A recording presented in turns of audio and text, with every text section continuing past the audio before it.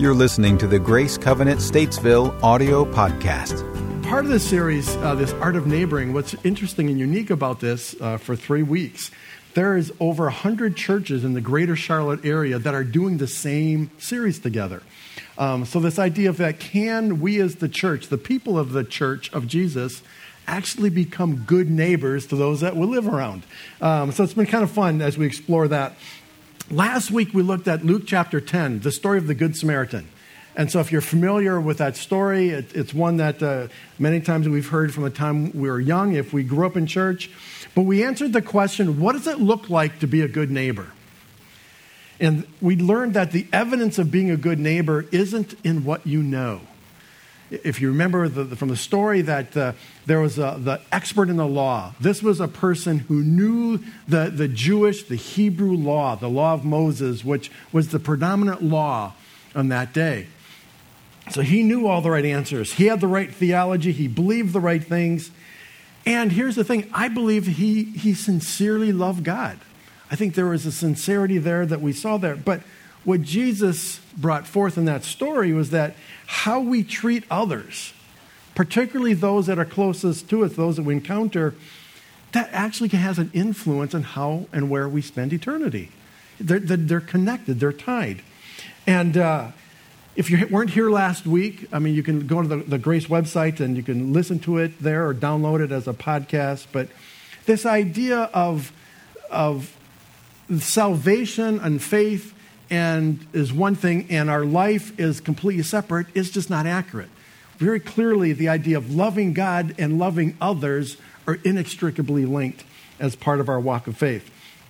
Well, today we're going to take a little step beyond that and look a little bit more deeply into this topic. And we actually have a verse that is in Romans chapter 12, verses 9 and 10. So the two verses, it's relatively short in length. So I thought it might be good for us to read it together. So if you would join me. Love must be sincere. Hate what is evil. Cling to what is good. Be devoted to one another in brotherly love. Honor one another above yourselves. Let's pray. Heavenly Father, thank you for your word. And I'm thankful, Lord God, for what it teaches us, not just about you. It reveals you and Lord, that the amazing God we serve, but it also instructs us. It gives us guidance for how we're to live our lives here and now. Not as laws and regulations, but as so that we can get the most out of life, that these are for our benefit and for our good. And so, Lord, for the next few moments, I ask that you would guide my words, and Lord, that you'd also guide our ears, that each of us would hear what we need to hear this day. And it's in Jesus' name I pray. Amen. So this past Thursday, I finished teaching an 8-week theology course at a university extension in Concord. And so for the past 8 Thursday evenings, I would drive over to Concord and spend 3 hours talking about theological issues like our doctrine of God, doctrine of creation, of humanity, of actually Christ and the doctrine of the Holy Spirit, the Trinity. And so some of the things, people are like, wow, that's exciting. Someone's like, really? You just, that doesn't sound very exciting. But I loved it. It was 13 undergrad students, and we're talking, and one student in particular. So she's retaking the course. She took it with me last year. I taught this last fall as well. But she failed the course. She failed it. And she's a very sharp individual, very competent, just really, really quick. She just wouldn't turn in any assignments. And so this term, I see her back, and what I've quickly discovered, it was the exact same thing. So here's the thing that's really odd. She shows up every week to class, engages in group discussions, very involved there, but just won't turn in an assignment.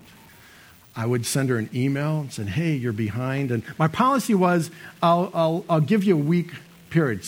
So if it's due on a date, you have a week to submit it. There's a reduction in grade because it is late, but I'll still accept it, get it in by a week.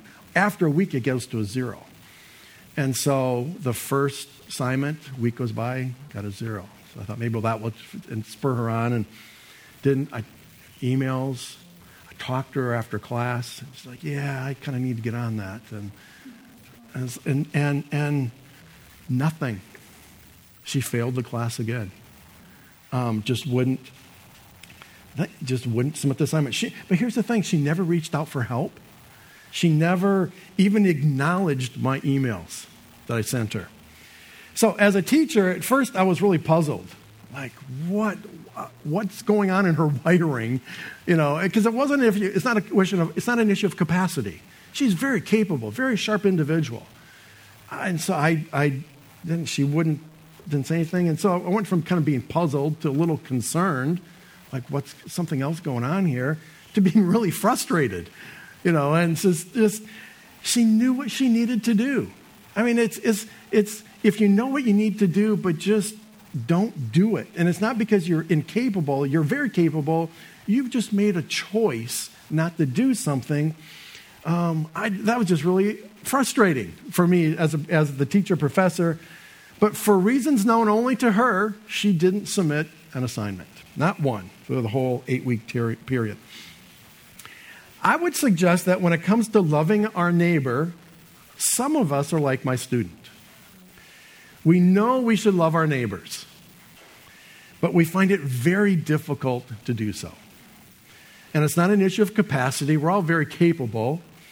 And as we discuss this in a sermon prep or sermon team meetings, two issues seem to kind of surface more as common reasons why people don't engage their neighbors. Two main obstacles. One of them, as you notice in your worship guide, your sermon outline, this idea of a time barrier. Most of us, we get up and go to work each morning. Some of us earlier than others, but we get up and we go to work and we spend the day engaging with people. We're doing projects. We're doing what we do. Then we come home at the end of the day. Many of us are physically tired, emotionally drained from all the things we've encountered that day. Some of us, we've had to stop at the store on our way home to pick up a few things for dinner, and someone's making dinner, and then we're cleaning up, and then we've got, after dinner, there's tasks and projects around the house, and there's more work for us to be doing. Some of us even bring work from work, we bring it home with us, and we're working on it because we have laptops. We can work on it anywhere, and so we were doing work at night. And don't even talk about kids. I mean, kids in their picture, it's even more magnified as far as what's happening. You've got to monitor their homework and their behaviors and their activities and events and baths and bedtimes and all those things. And weekends? Well, weekends is when you try to catch up on all the things you couldn't get to during the week. And who has time for getting to know my neighbors? I love what John Ortberg is, a pastor, an author. He pastors a church out in California. He says, love and hurry are fundamentally incompatible. Love always takes time, and time is one thing hurried people don't have. I just thought that was really significant. And I think if we're honest with ourselves, we see that's pretty true of us as well. I might like you and feel warm about you, but to actually show love and engage you at that level, there has to be time for that relationship to develop as well. So I think Ortberg's statement is kind of painful, but it's true. What's interesting is that immediately following the story of the Good Samaritan, immediately in the book of Luke, the very next verse after that story ends, we find that Jesus is on his way. He's walking with his disciples, and he stops at the home of two sisters, Mary and Martha. And some of you may be familiar with this story. I'm going to read it. It's in Luke chapter 10, and you can follow along as I read. So as Jesus and his disciples were on their way, he came to a village where a woman named Martha opened her home to him.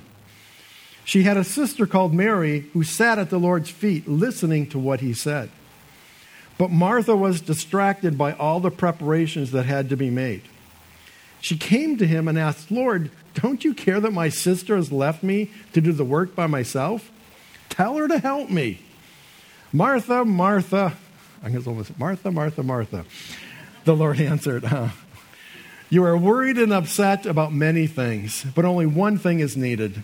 Mary has chosen what is better, and it will not be taken from her. So how do the words of Jesus speak to this matter of not enough time? Before I dive into that, how many of you identify with Martha in this story? All right. So let's be honest. Martha didn't do anything wrong. She was doing what needed to be done. In that day, in particular in that day, if you're the owner of the home, and particularly if you're the woman of the home, the idea of being the hostess and taking care of your guests was expected. So this was not something she was doing something she shouldn't be doing. She was doing something that needed to be done and was right and proper that she should do that. So what's really going on here? I think Luke gives us a couple of clues in some of the words that he chose to use. One of them in verse 40, he says that Martha was distracted. She used that word distracted. And what I think we can look at that a little take a step back a little bit, we realize that what he's saying is that she was really preoccupied, overly so. And she was working on getting the meal ready, and she was ignoring Jesus, her guest. So have you ever been in a situation where someone, sometimes where, I just think like an event, like a wedding reception, where you've got the person who's in charge of making sure everything's going, they're not paying attention to people. They're wanting to make sure that things are served at the right time. And so they could care less about the people. They want to make sure the event happens on time. And so sometimes they can come across as kind of brusque and sensitive and uncaring because they want to make sure that things go well for the guests.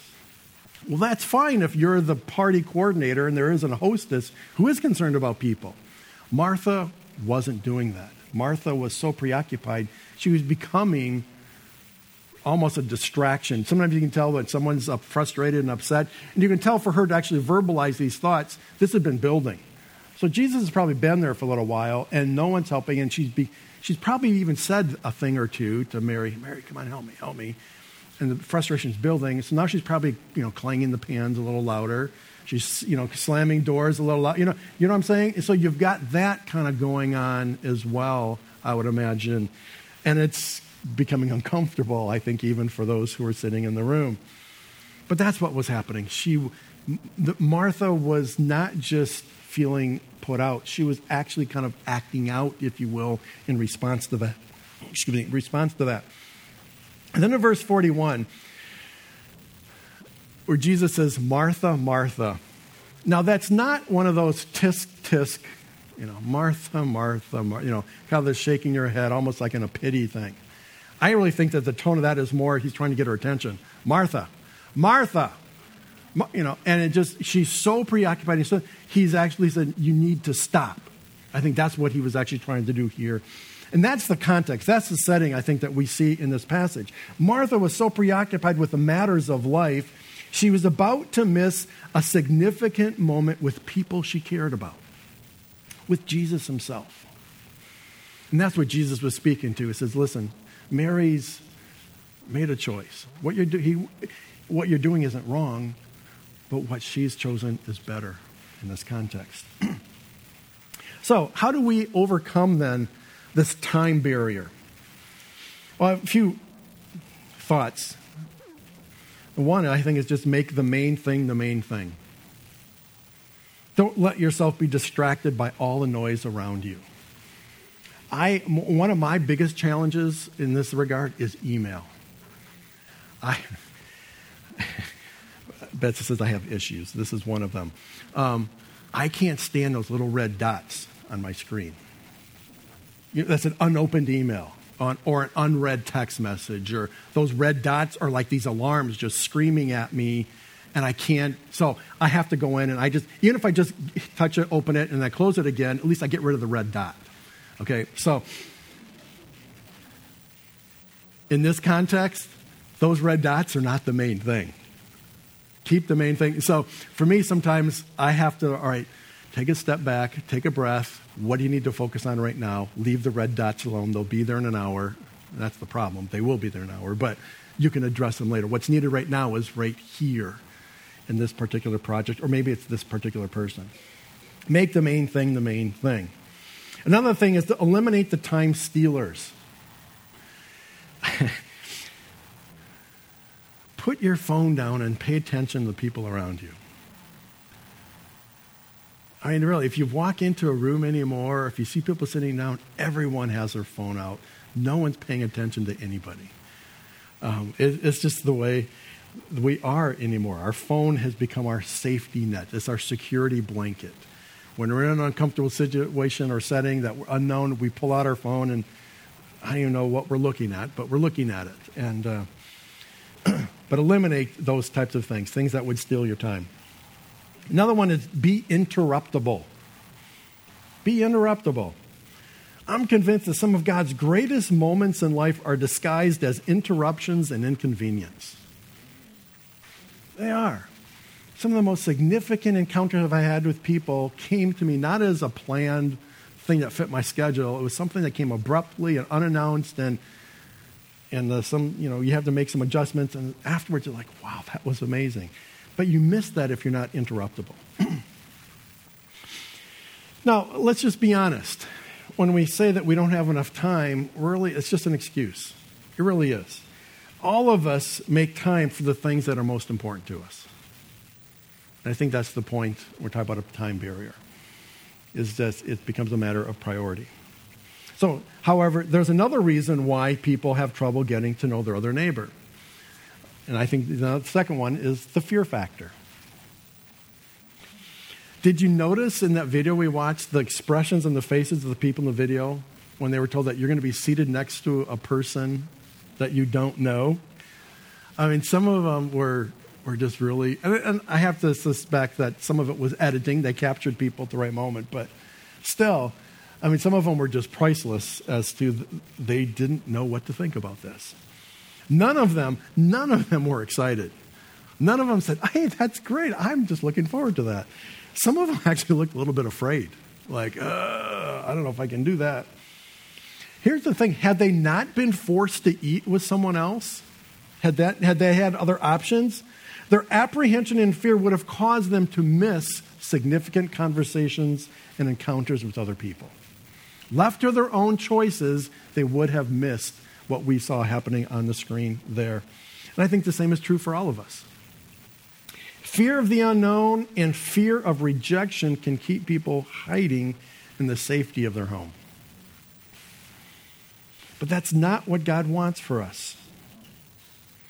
2 Timothy 1 says, "For God did not give us a spirit of timidity, but a spirit of power, of love, and of self-discipline." That's what God wants for us. That's his plan for us.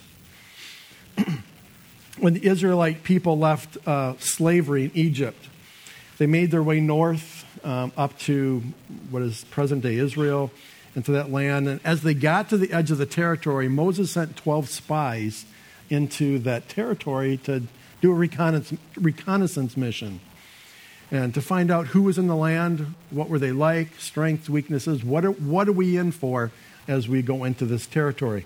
Numbers 13 gives us an account of the report by 10 of them.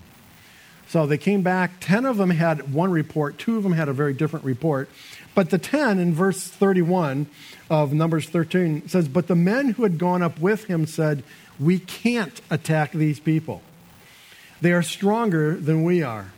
And they spread among the Israelites a bad report about the land they had explored. They said, 'The land we explored devours those living in it. All the people we saw there are of great size. We saw the Nephilim there, the descendants of Anak come from the Nephilim. We seemed like grasshoppers in our own eyes, and we looked the same to them.'"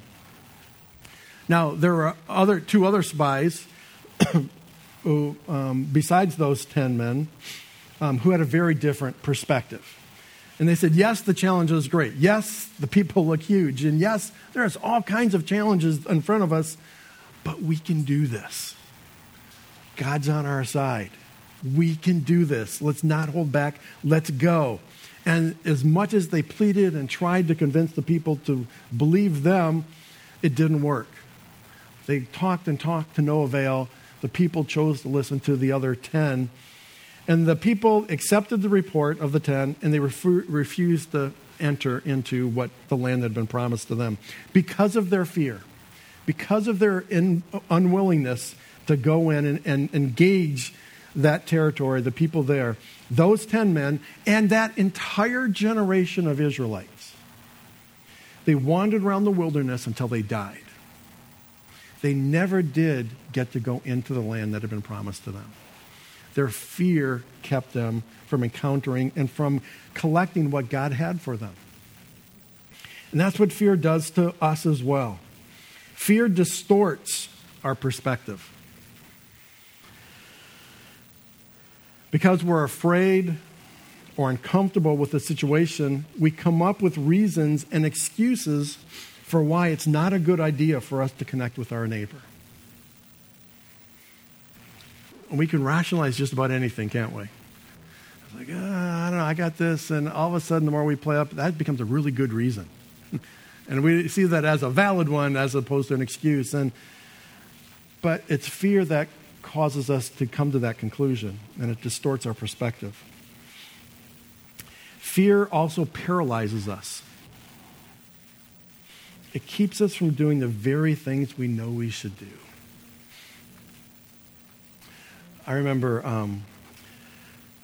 this was 20 years ago probably, since the back ways. I had hurt my shoulder and I needed shoulder surgery.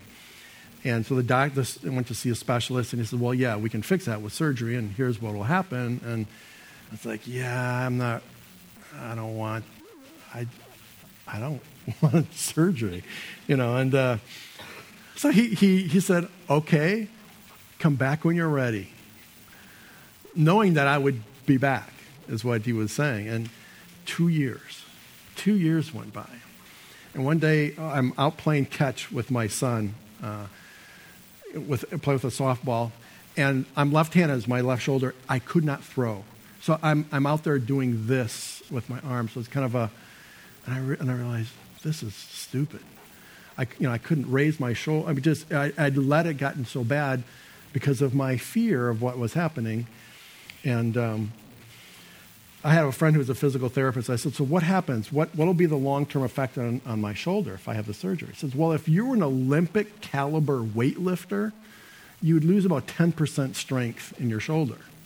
You, nothing. You know what's interesting, reflecting back in this letter that Paul wrote. Again, remember he visited them, and when he came back, he sent a letter. It didn't work. He heard that they were not behaving, so he sent a second letter, which is actually 1 Corinthians. And it still didn't work. We actually know from 2 Corinthians that Paul actually made another visit, a second visit. It's not recorded in Acts.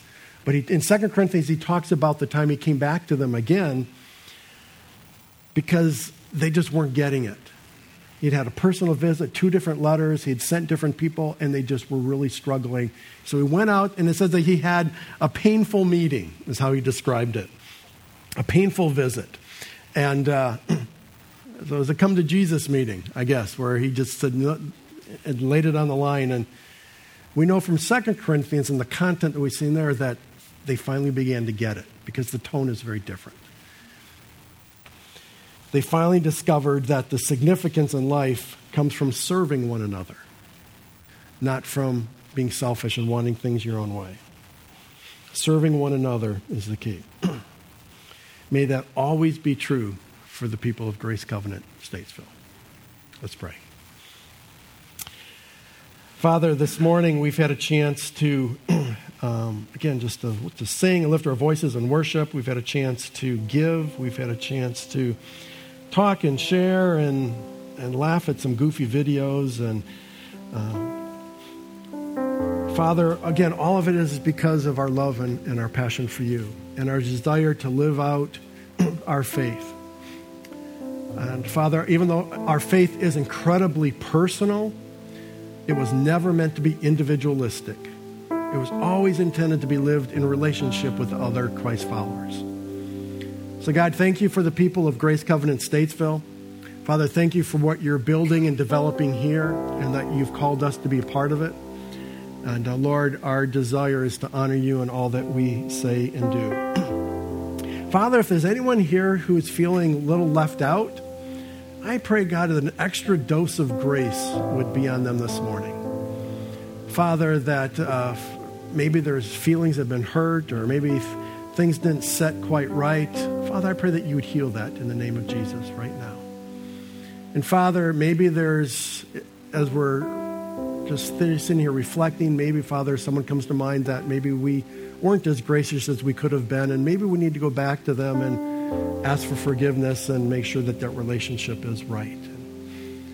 Father, I pray that you would protect this congregation from those seeds of anger, for those seeds of strife and division, that they would not take root and they would die quickly. Father, that your Holy Spirit would protect us as a congregation. So, Father, we thank you again for this day. And, Lord, as we leave this place, I ask, Father, that you would continue to go before us and prepare the way. Father, that you give your people favor with the tasks they put their hands to, with the relationships and the people they meet. Father, that each would be blessed this day, I pray. And it's in Jesus' name. Amen. 8 great stories that came out of that, of people talking about things in their life. And that's one way to get over that hurdle. It doesn't cost you anything. You don't have to expose anything about yourself, but you created an environment that's warming simply by asking questions about them. When people start to telling you about their life, it's huge. That's a really big thing. I remember one time a few years ago, we're coming back, we're visiting one of my family on my side, and I remember as we were driving home, I was really kind of bothered. And I just feel like something's just not sitting right with you. And I couldn't put my finger on it. I couldn't really figure it out what it was. And so it was a couple hours driving, well into the trip. It dawned on me what was going on. And I realized that we were there with this portion of my family for a day and a half. And at no point in time did anyone ask, how are you? What's going on in your life? They showed absolutely no interest in me whatsoever. They were happy I was there. I knew they loved me, but there was just a complete disconnect. And I felt really, it just didn't sit well that they didn't even ask questions. If you want to make friends with people around you, the simple, most surefire way of doing that is just show interest in them. Ask them questions about who they are, what they do, what they like, what they don't like. Everybody has a story. Everybody has a story. The very last slide in that airport video had a caption. I don't know if you caught this. But the caption said, "Here's to connections wherever they may happen." I love that. Whether it's in an airport or in your neighborhood or here in church on a Sunday morning, wherever they happen, connecting with other people is a good thing. Now let me be clear. This idea of following Jesus isn't safe. You follow Jesus long enough, sooner or later you're going to end up at a cross. And things aren't always the way we want them to be. And safety is a natural desire. The idea of playing it safe, it's a human natural, I think, part of how we're made. But it can keep us, that fear can keep us from engaging and encountering and from being who God wants us to be. I'm convinced that when you sign on to follow Jesus, you've signed on for life's greatest adventure. And the next big chapter in your adventure might come with you making the time and overcoming your fear to connect with one of your neighbors, to connect with someone you don't know. Let's pray.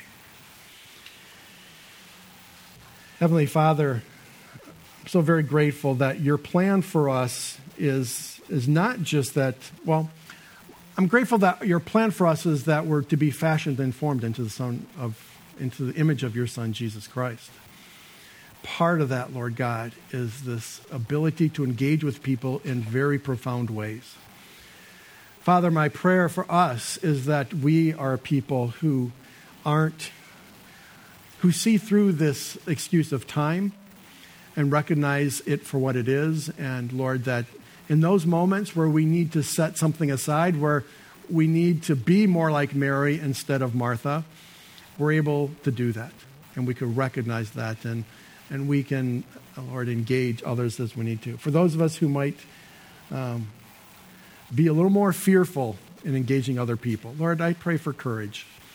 I pray, Lord God, that there would be a very simple encounter. Lord, even this week, whether we're at the grocery store or some other place, but there would be a very simple conversation where we would be able to open up a little bit and ask questions and get to know someone, but that there would be a connection. And Father, afterwards, Lord, you remind us of this morning and what we're doing. And Lord, we will begin to see how that you're so intimately involved in the relations in our life. So Father, I pray that we continue to be a people who love others, not just by word, Father, by our actions. That we wouldn't be indifferent to those around us, but that we would take steps, that we do and say the things that need to be said and done. Father, I just thank you again for what you're doing and for the fact that you call us, Lord God, to be part of your kingdom work here on earth. So, Lord, if there's any here this morning who have not totally surrendered their life to you, that they would do that this morning. The recognition that we need to be dependent on you for guidance, for provision, for direction.